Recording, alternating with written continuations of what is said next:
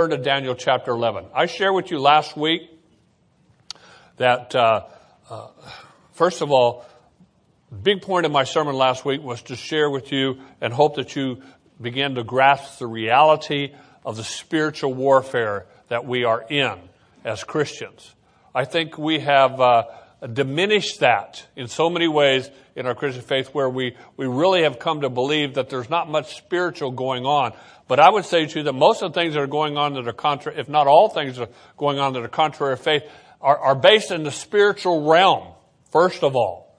Now, the enemy of your soul would like to convince you that you don't have to worry about the spiritual realm. Just worry about, the circumstance, situation you find yourself in the physical world. Everything that you deal with in the physical world that's contrary to God in any way starts in the spiritual realm. Now, I tell you this because I want to remind you that we're taught in the Scripture that our battle is in that realm. That's where the battle is.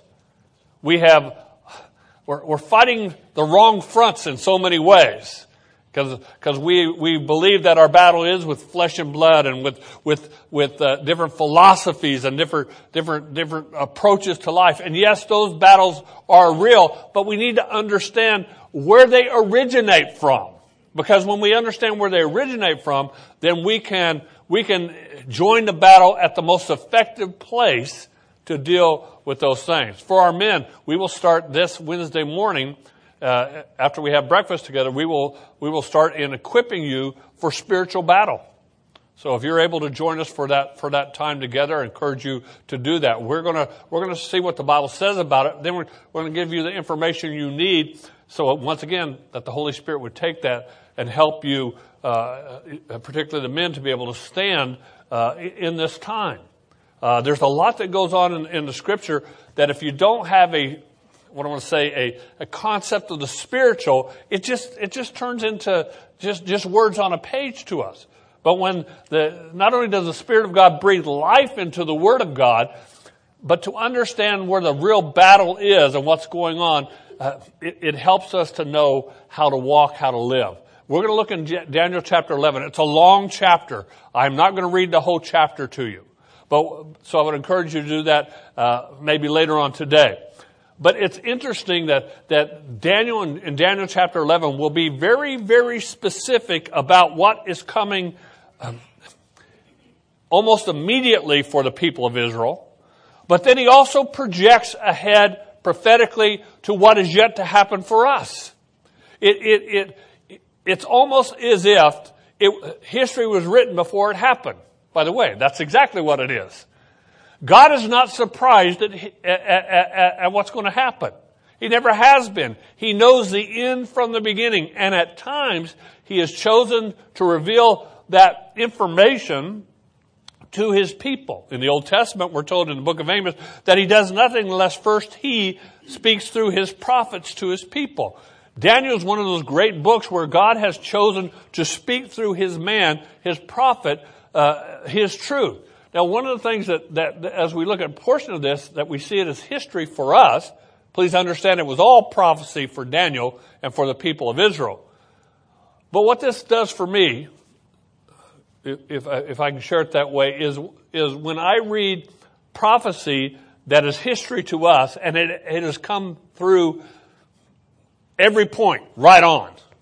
Even to information to say nobody could have known that except God. Then what it does for me is it affirms to me that which God has said is still coming. It's going to happen just like He said. And we can rest in the promise that God has for us. Even though there's some fearful things coming upon this earth, we as the people of God can rest in Him, knowing that not only does He have what's going to happen, but He has us also. We rest in Christ. We are secure in Christ. But don't be mistaken. We are still involved in a spiritual battle. It is real. I don't know. Last week, some of you made some commitments to the Lord. Some of you prayed some things to the Lord, and you told the Lord that you were willing to join in this spiritual battle. My guess is that, like me, you probably had some spiritual battles this week, and those spiritual battles are going to continue. We live in a day and time where everything is wanted to be drugged down to the lowest common denominator. And what I mean by that is, well, I've had people tell me, you can't speak about this issue because it's a political issue. Well, long before these issues, whatever issue became a political issue, they were a spiritual issue. They remain a spiritual issue. But when you drag them down to that lowest common denominator, you say, wait a minute, you can't speak about that because it is a political matter, and you're a preacher not allowed to do that. Well, first of all, they can't tell me what to talk about. They don't have that kind of right. And don't buy it in that lie that they tell you that they can tell you what to speak about. So when we'll be promoting the March to Life that's coming up the first part of March real soon. You'll see some of that next week and stuff. What's the March to Life all about? Well, what's life all about? What's that baby all about? I mean, when you talk about that, when you talk about the social issues that are going on today, what are they all about? Where do they stem from? What about the gender dysphoria that's happening today? Where does that come from? Where do these things come from? They are not political movements, and they are not just societal movements. They are spiritual issues, and all of them are designed by the enemy of your soul to attack your faith and to attack the truth of God's Word. So we must be equipped as the people of God. That being said, let's look at what God says to Daniel here. And he's going to give him some information that Daniel needs to know in order to speak into the world that Daniel's in. And again, to warn the people of God what's coming down the pike. Now, here's what you can know. How this works so you get this. It originates in the spiritual, but it will always manifest in the physical. Okay? This is why it's so important that we understand where it comes from. Because once again, when we join the spiritual warfare that we're called to be a part of, we want to attack the enemy of your soul. You want to attack at that source and not wait till it fully manifests in the physical, because you're already behind the 8 ball when that happens. I said it last week. Most Christians that I know, and even churches I know, they are more in the maintenance mode than they are in the mission mode. Meaning that we're trying to maintain and we're trying to just kind of hang on, and we're trying to fix what needs to be fixed because we've neglected to see where it comes. When you're in the mission mode, you're in the front lines. And you understand that you are dealing with spiritual forces that are the enemy of your soul. So here we have God giving Daniel information about that which is going to come against Israel, because that's the focus of Daniel's message here. And then later on, what is going to come upon the whole earth. So I want to kind of give you an idea as where we're heading. He's going to speak and move toward a very evil, vile person in this passage we're going to read. But that evil, vile person has nothing upon the other evil son of perdition who's coming upon this earth. And that's the picture that Daniel is going to give us in this passage here today. He begins in verse 1 of chapter 11. He begins by drawing our attention to an end of an empire.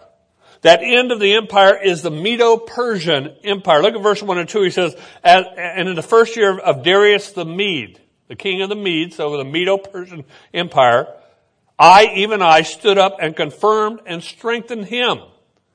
So God has given him a message for this king, and he says, and now I will tell you the truth. Behold, 3 more kings will arise in Persia, and the fourth shall be far richer than them all. By his strength, through his riches, he shall stir up all against the realm of Greece. Now, we've already studied in the book of Daniel, and we also know it historically in human history, that you had the Babylonian Empire. The Babylonians fall to the Medo-Persian Empire.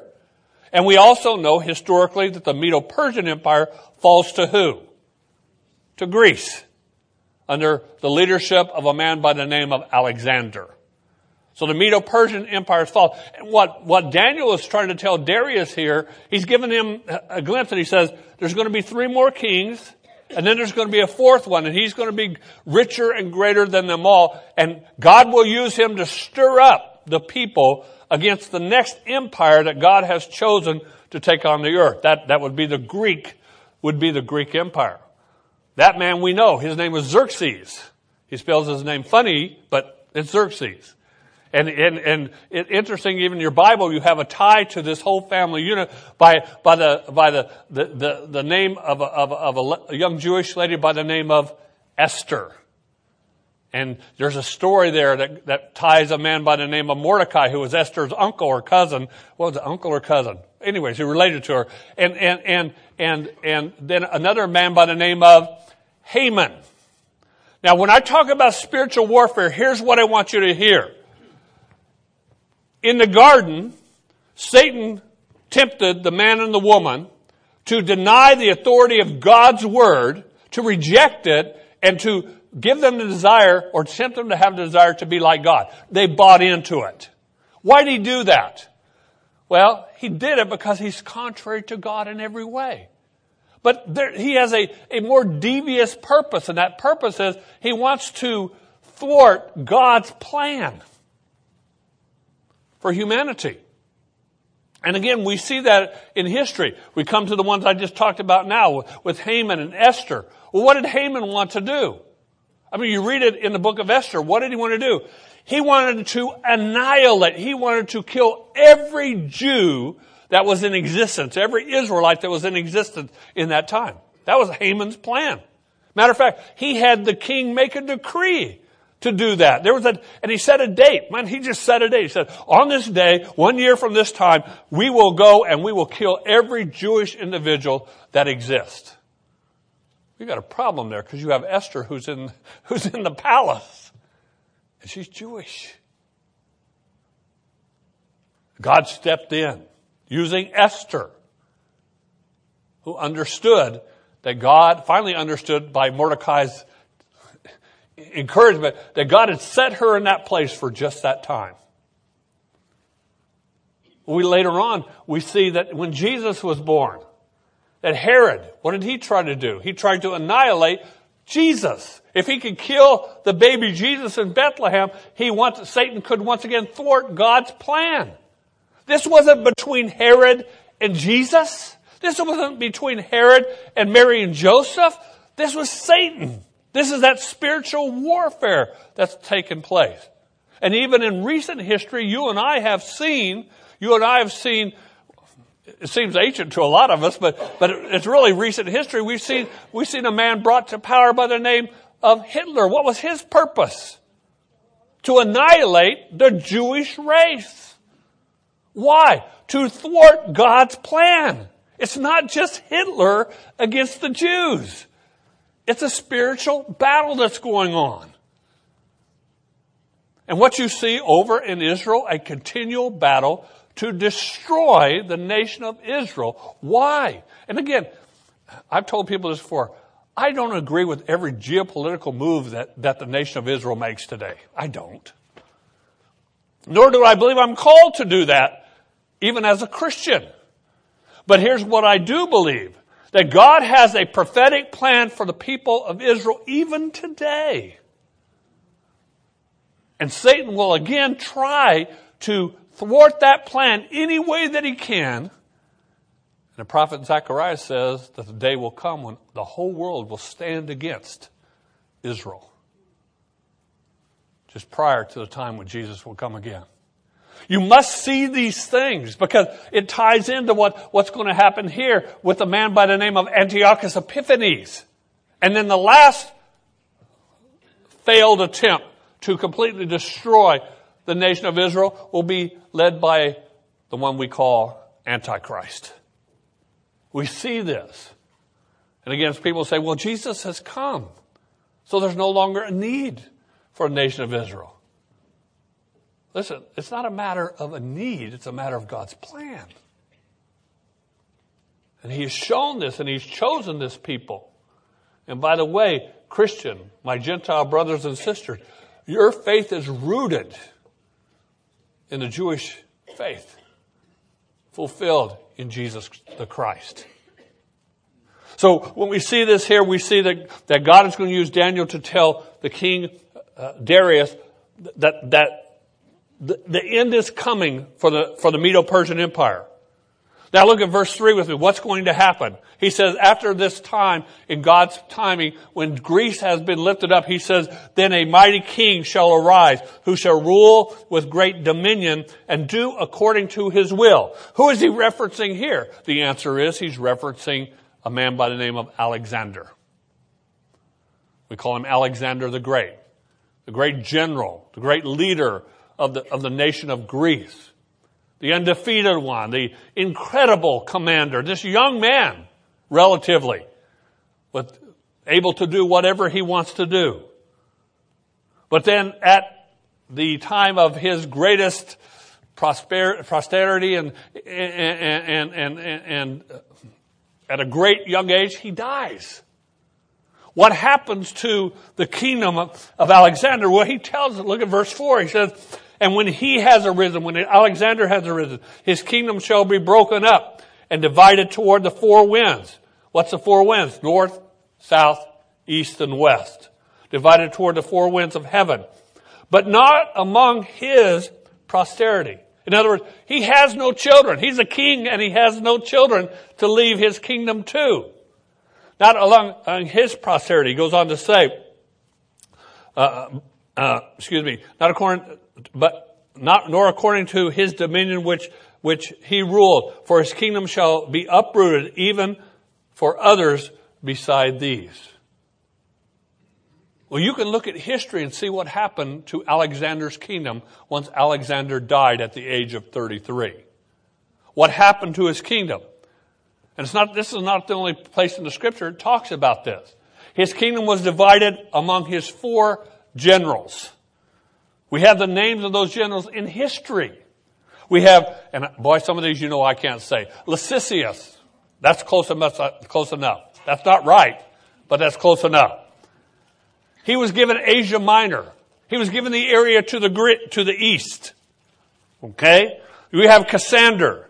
He was given Macedonia and Greece. He was given to the west. You have a man by the name of Ptolemy. He was given the land to the south, Egypt and that area. And then you have the last of his general, a man by the name of Seleucus. He was given the area to the north. Now you say, Pastor, what? This is getting a little bit complicated. This is getting a little bit too much for me. Well, wait. If I was to read the next section of this passage to you, you'd be lost. I'm just telling you.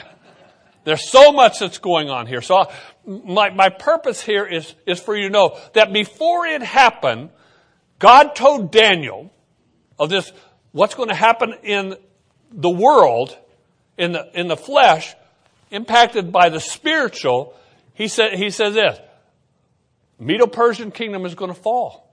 You're going to have three other kings and that one that's going to be greater than all, who's going to stir up the Greek Empire. The Greek Empire is going to be led by this amazing leader that does according to his own will. He doesn't ask anybody. He does according to his own. But he's going to be cut off. He's going to die. And he's not going to leave anybody to take over for him. So what's going to happen is his kingdom is going to be divided according to the four winds of heavens. The north, the south, the east, and the west. Once again, if this did not happen so specifically, we say, well, this kind of, but notice how specific he is. And again, history tells us exactly what happened to Alexander and what happened to his kingdom. And now his four generals have taken over these different four regions of the earth. Remember, Alexander was the one who basically conquered the whole known world at that time. So who is going to take over when Alexander falls? Well, we see Daniel's told, and then history tells us it happened just the way that Daniel said it would happen. Now, after this breaking up, if you will, of the kingdom of Greece, and again, you'd still have the influence of the Greek people all over the world, all over the known world at this time. Then you had a lot of things begin to happen. And again, once again, in verses 5 to 35, which I don't have time to read, Daniel is going to tell us what will happen. Because there's going to be conflict between these 4 generals and their 4 regions. Now, Daniel chooses, because it has more to do, I believe, because it has more to do with the nation of Israel and what's going to happen to them, and also brings us to the place where he wants us to know about this vile person that's coming. He chooses to deal not so much with the king who received the region of the west, nor the region of the east, but he chooses to deal with the 2 kings, one from the north, which would be the line of Seleucus, and the king of the south, or the region of the south, which would have to do with Ptolemy and the empire of the Ptolemies. So what's going to happen? Well, he gives us this picture that's going to happen between these two kings, the north and the south. And when I say that, it's not just the ones who originally got the positions, that would be Ptolemy and Seleucus, but it is their people also, the ones who followed them. Okay? You understand what I'm saying? Their own sons that follow them and the things that would go on. So he begins to talk about wars.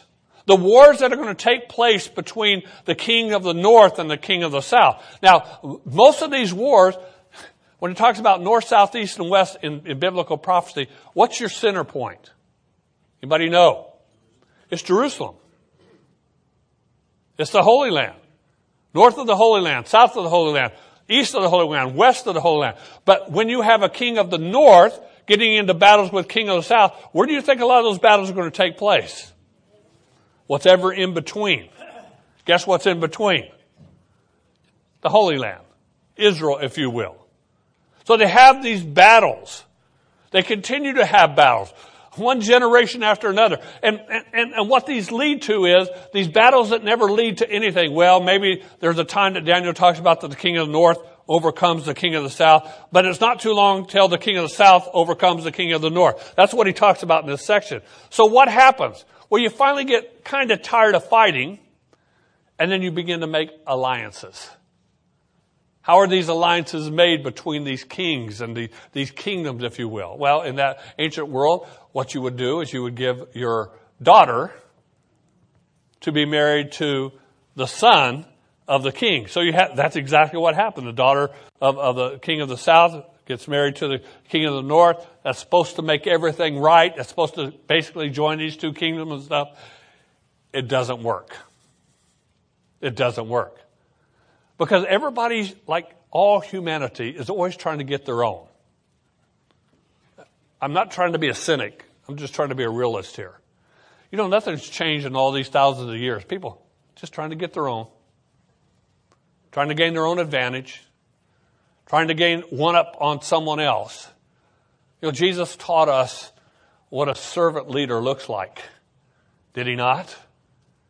Jesus taught us what it looks like when you're willing to pour yourself into someone else's life because you care more about what's going on in their life than you actually do in your own life. Paul tells us that we're to esteem others more highly than we esteem ourselves. You see, this kind of a philosophy of life is a biblical philosophy. It's not a worldly philosophy. And those who hate you, those who stand against you, the principalities and powers in the heavenlies, they want us, even in the church, to act like the world acts. See, it's really about me. It's really about me building my kingdom. Sadly, I've met pastors that's their approach. They're building their own kingdom.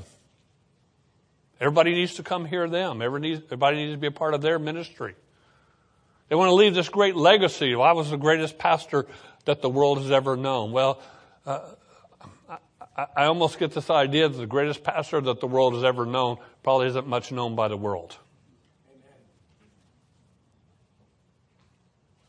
We're concerned about popularity, power, personality, position. That becomes the essence in the body of Christ. And it manifests itself in some of the ugly ways and even in the church. Jealousy, envy, backbiting, gossip, seeking power or positions. This is my area. You don't touch my area. This is for me, not for you. This is for us. We need to be very careful, church. These are spiritual matters that manifest themselves in the flesh. I've taught you before, God has called us to humility. Biblical humility. You know what that is? I've said it. It's not thinking too highly of yourself. We call that conceit. But it's not thinking too lowly of yourself. Oh, I'm miserable. I can't do anything. Humility is not thinking of yourself at all.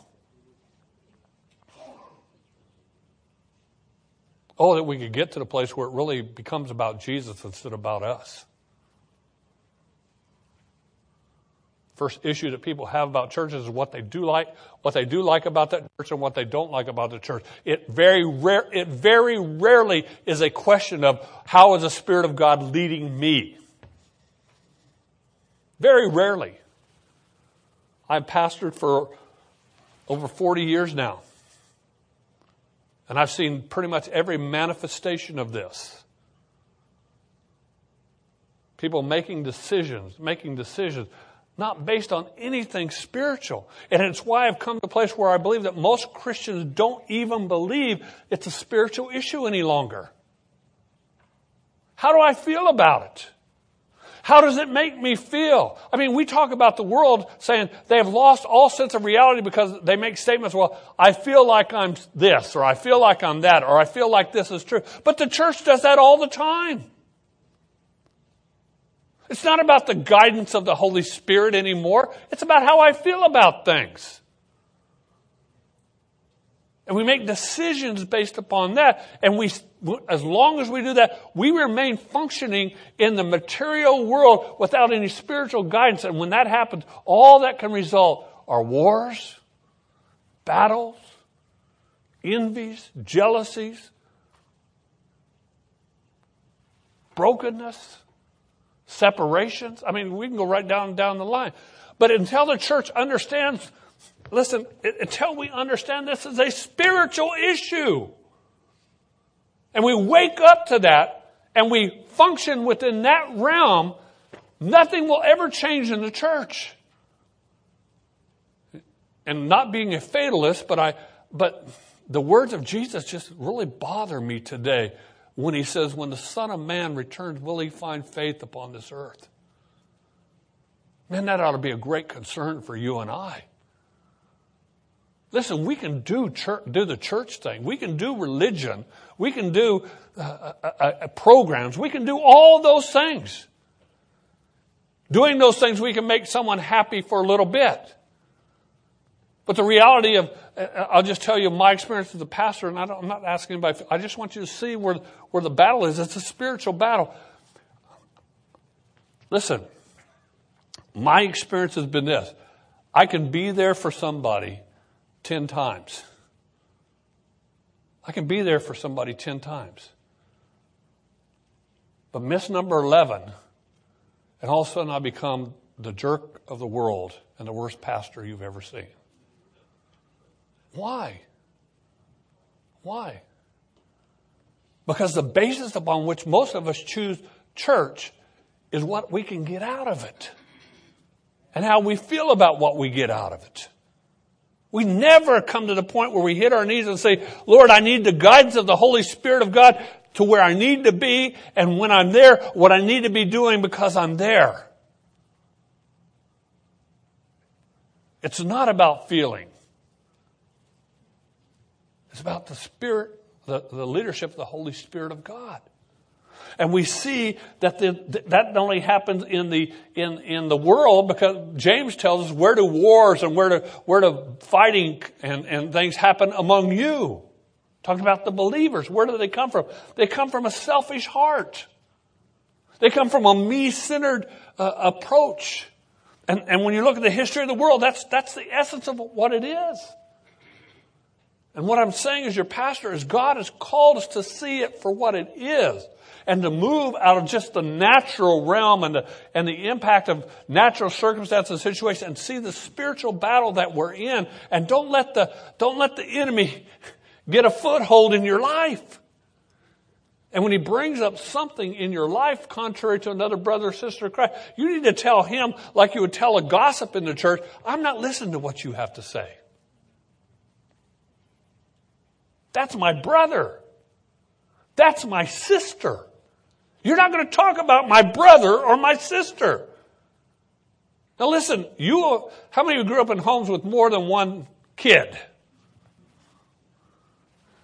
There were 4 in the Pierce household. We don't really count the last one because he came 10 years after I did, and he's really, I like to pick on Dr. Tim.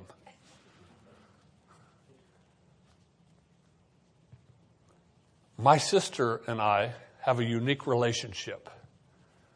I used to teach her how to wrap her hands in the dishcloth at home so we could get in a boxing match. It was good to see her go down.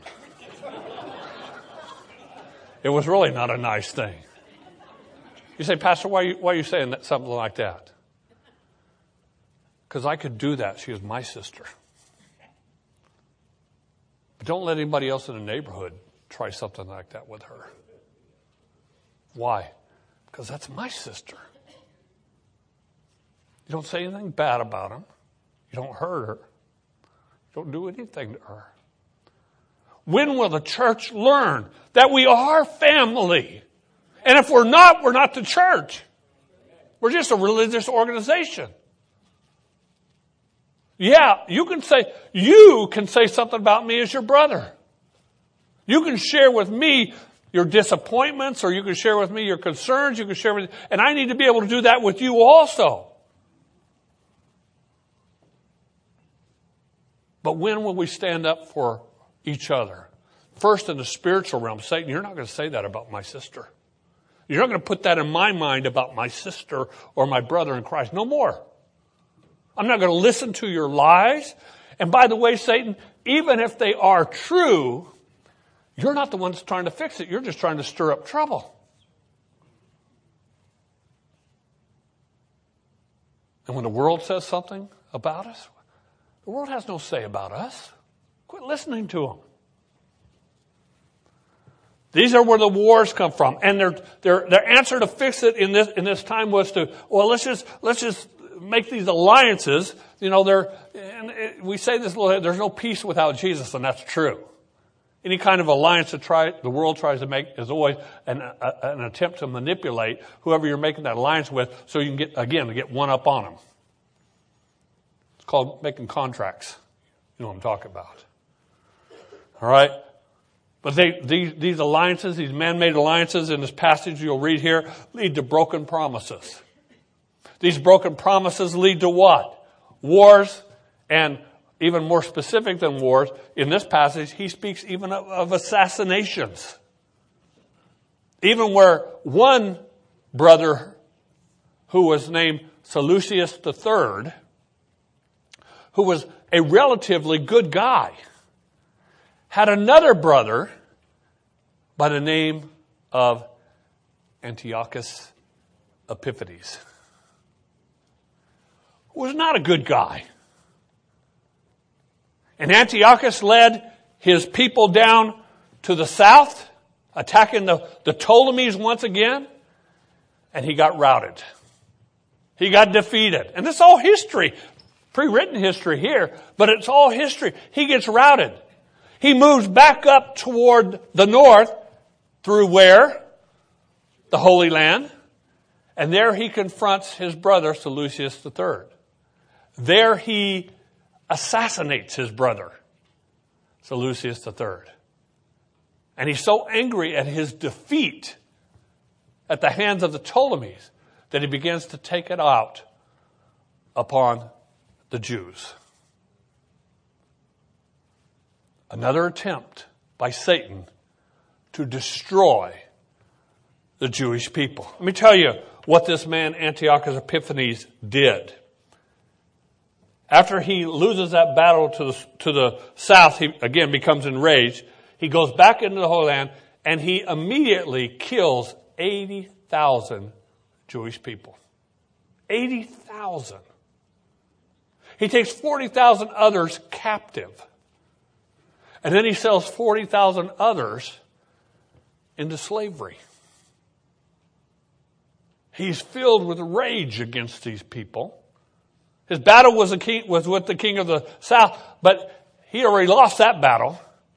So he comes back in and he attacks these Jewish people in their own land. And he's so much a vile person that he moves into the temple. Now this is not Solomon's temple. This is the second temple. Originally built by a man by the name of Zerubbabel. God, I can't say that, but God used him to build that temple. Antiochus goes into the temple and he defiles the temple by setting up a statue of one of his gods, Zeus, and then he slaughters a pig in the altar of the temple. Daniel tells about he calls it the abomination that brings forth desolation.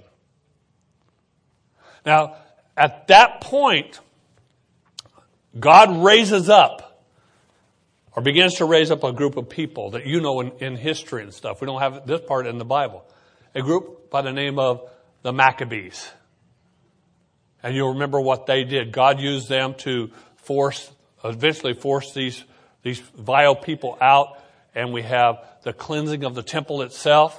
We have the oil that was only supposed to last for a day that carries on for, 7 days? It carries on. And we have a cleansing of the temple. And now the Jewish people have a celebration for that happens right around our Christmas time. Anybody know what that celebration is? It's Hanukkah. That is a celebration, the Feast of Lights. It is a celebration of the cleansing of the temple. But this matter of what happens to Antiochus. Antiochus is a vile person. He's a murderer. But again, he is led or he is empowered by hell itself. And God, the enemy of God uses him to once again try to thwart God's plan and destroy the Jewish people.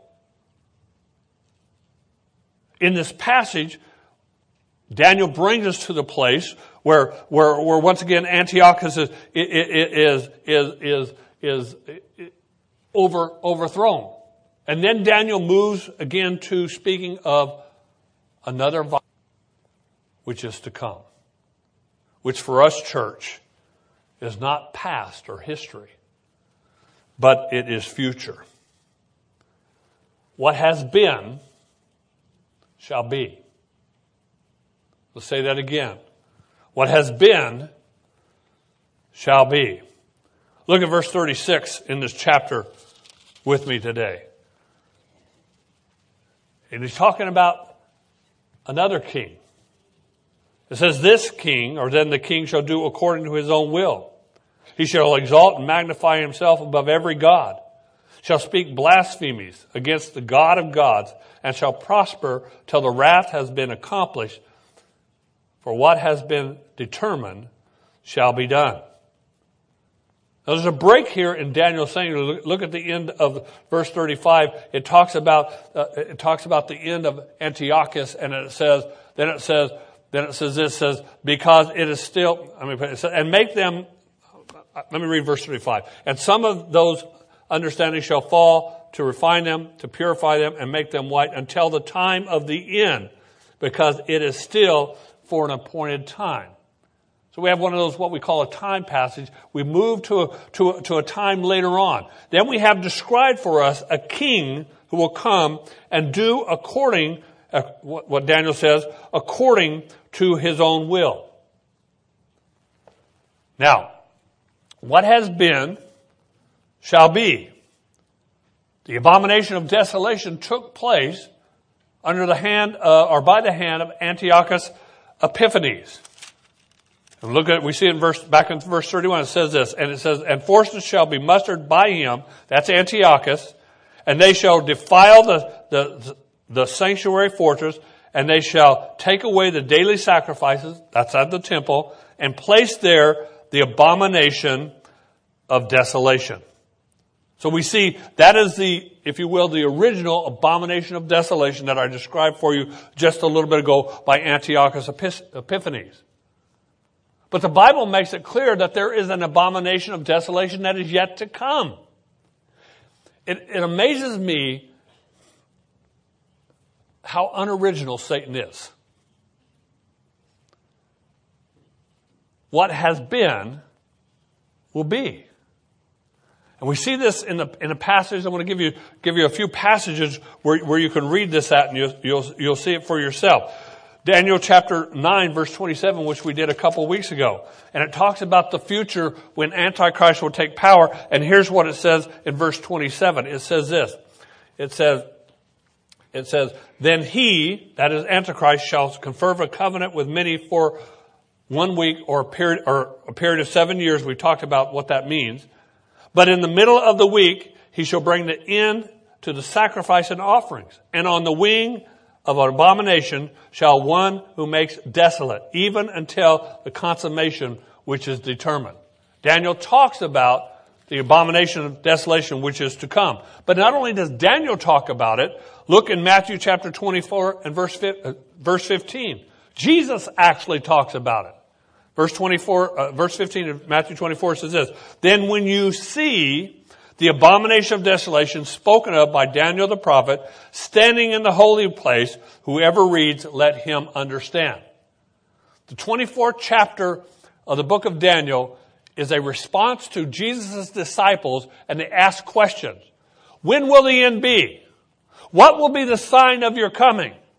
The 24th chapter is the answer to that. And notice what Jesus speaks. First of all, he speaks into the future.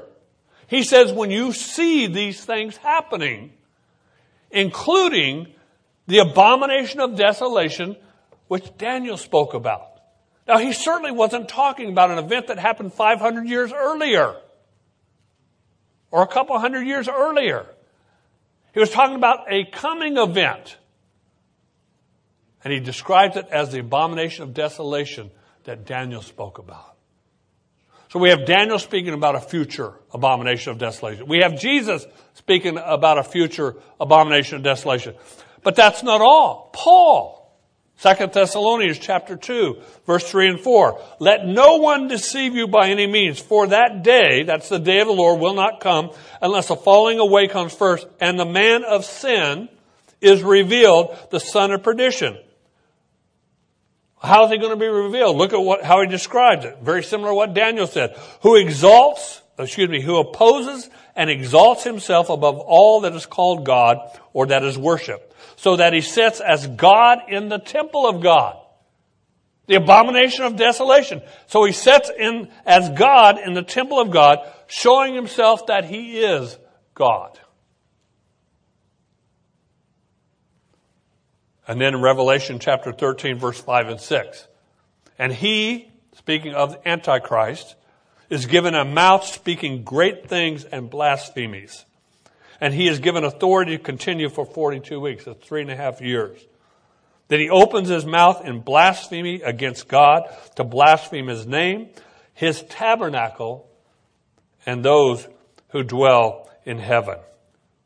Jesus gave us as one of the signs of the end of the time is that this Antichrist will come, this son of perdition will come, and he will do, again, the abomination of desolation. This man who will claim to be God himself. This man who will demand worship. This man who will blaspheme God and speak and do many vile things. This man that will put all of his energy to destroy, once again, the nation of Israel in an attempt to thwart the plan of God. When Daniel speaks in Daniel chapter 11, he wants us to know of the reality of the spiritual battle that's taking place, but the spiritual battle that will manifest itself in the flesh or in real life. What will this Antichrist be like? Daniel, in verses 37 through 39 of Daniel chapter 11, he tells us of what this guy will be like. He says this, verse 37, he shall regard neither God, the God of his fathers, nor the desire of women, nor regard any God, for he shall exalt himself above them all, just like John described him. Verse 38, but in their place he shall honor a God of fortresses, a God which their fathers did not know. He shall honor with gold and silver, with precious stones and pleasant things. You can't get a much more clear picture of idolatry than what he speaks of right there. And then verse 39, thus he shall act against the strongest fortresses with a foreign god, which he shall acknowledge and advance its glory, and he shall cause them to rule over many and divide the land for gain. This is how Daniel, the description of Daniel is given of the Antichrist. Now, very quickly, how can we know what he's going to be like? First thing, Daniel makes it clear. He's a blasphemer. He claims to be God. He makes people worship him. Revelation chapter 13, it talks about how the false prophet actually sets up an image of this Antichrist and requires everyone to bow down and worship this image and to take a mark upon themselves. And if they don't, they cannot buy, sell, or trade or do anything in that society. There's never been a time in history like the one we live in right now, folks. How could, when John wrote that under the inspiration of the Holy Spirit, how could anybody control the world in such a manner? And many of us think it's not even possible today to control the world in such a manner. Yet you just lived through a demonstration of how easy it is to control and manipulate the whole world. You just got a little preview. And I think the forces of this world, the ones who control this world, the principalities of power, wanted to see if humanity is ready to be controlled. We were tested, and we failed. We showed them that we're ready to be controlled. Some of you don't believe what I just said. That's fine. But the reality is, we are so controlled that you have no idea. My time is running out, but I want you to see a picture that God gives us in the Old Testament of the control. You'll remember that Joseph, I'm going to take you all the way back to Joseph and his brothers. You will remember that Joseph was sold into slavery by his brothers. You remember that? Then you have all the events that Joseph kind of went through until finally Joseph finds himself in Pharaoh's palace. Incredible. How did this Jewish boy, the shepherd, go from being that shepherd, sold into slavery, and then eventually ends up in Pharaoh's palace with Pharaoh's favor? It's an incredible story. You know the whole story, but it's an incredible story. But there's something God shows us in that story that if we're not careful, we bypass it very easily. Here it is. How do you control a people? How do you control everything about a people? How are you able to manipulate a people? Well, we're shown in the Old Testament. We're shown by Joseph. You remember what happened? God gave Pharaoh a dream. The dream was of a great famine that was going to happen. God gave Joseph the interpretation of that dream and gave him the ability to counsel Pharaoh. And what did Pharaoh do? What did he tell Pharaoh to do? He said, you need to start storing up. For 7 years, God is going to give you so much plenty that if you are wise and you store up, you will have more than you need. So you need to build storehouses. But not only do you need to build storehouses, in these next 7 years, you need to build cities. Cities like the world has never seen. And God is going to use you and give you great power if you'll do this. Pharaoh did what Joseph told him to do. The famine hits. It's far worse than anybody can think that would happen. Jumping to the chase. What happened in Egypt?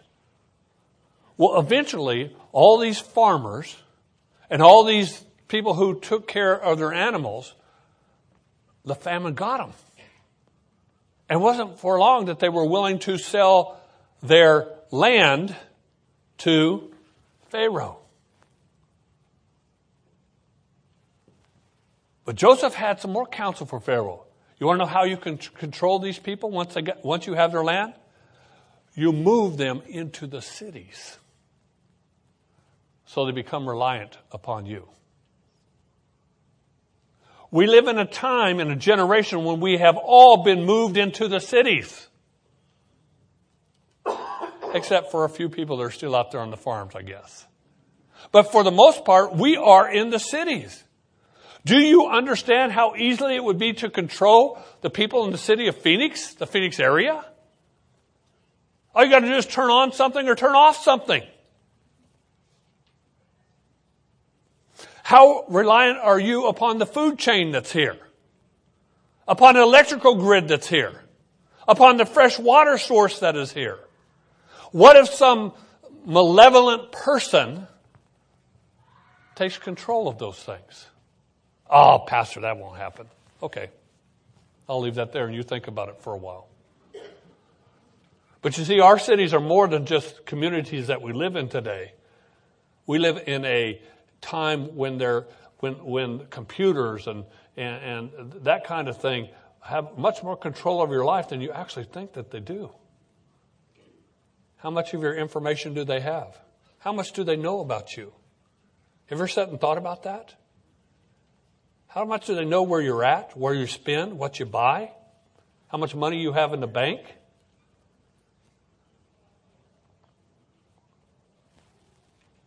What if a evil, vile person got control of all that?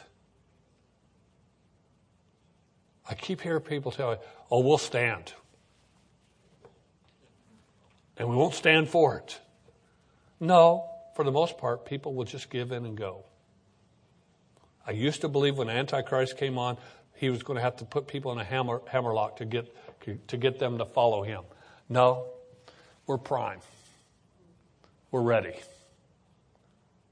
And that's exactly what Daniel gives us a picture of this one.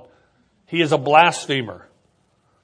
He has Daniel actually says he lost all natural desires. He's not driven by desires that human beings have. Some people say, again, that has to do with women. It really has more to do with he's not driven by desires.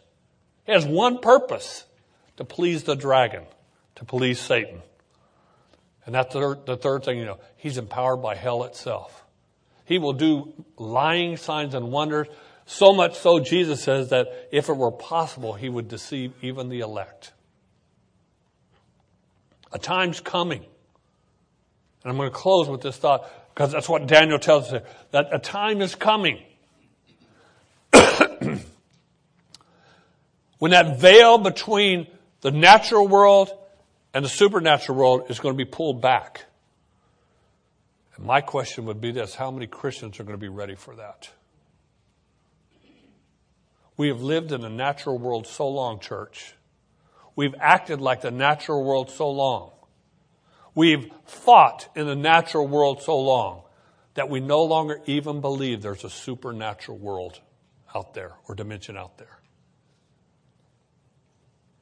And Satan loves it that we've ignored him and we continue to ignore him. If the study of Daniel has done anything for you, here's what I hope it's done for you. It's opened your eyes to the reality of the spiritual battle and warfare that's all around us. And I hope it changes the way you pray, the way you live, the way you read and receive Scripture. I hope it changes the thought within your mind and my mind, how desperately we need to be filled with the Holy Spirit every day. And we stop acting and reacting just like the world does and start responding as a people who are led by the Holy Spirit of God. Now, Daniel doesn't just leave us there as he closes out this chapter, and I don't have time to go into that. He tells us, and then John tells us in Revelation, the end of the Antichrist. As Antiochus Epiphanes had a horrible personal ending, we're told in the Scripture that Antichrist will have even a more horrible personal ending. Do you know who are the first two residents of eternal hell? You say, Pastor, what do you mean eternal hell? I'm talking about the lake of fire. The final place of punishment for everybody who's rejected God. John calls it the lake of fire. It happens for human beings. It happens after the great white throne judgment.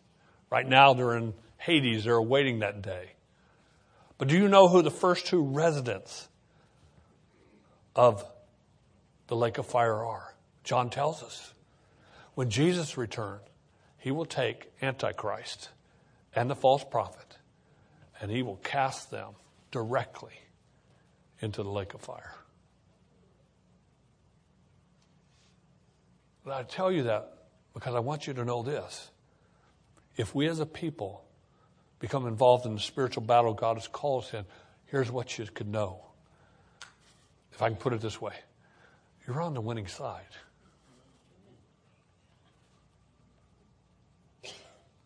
I don't know exactly everything we're going to have to go through, but here's what I know.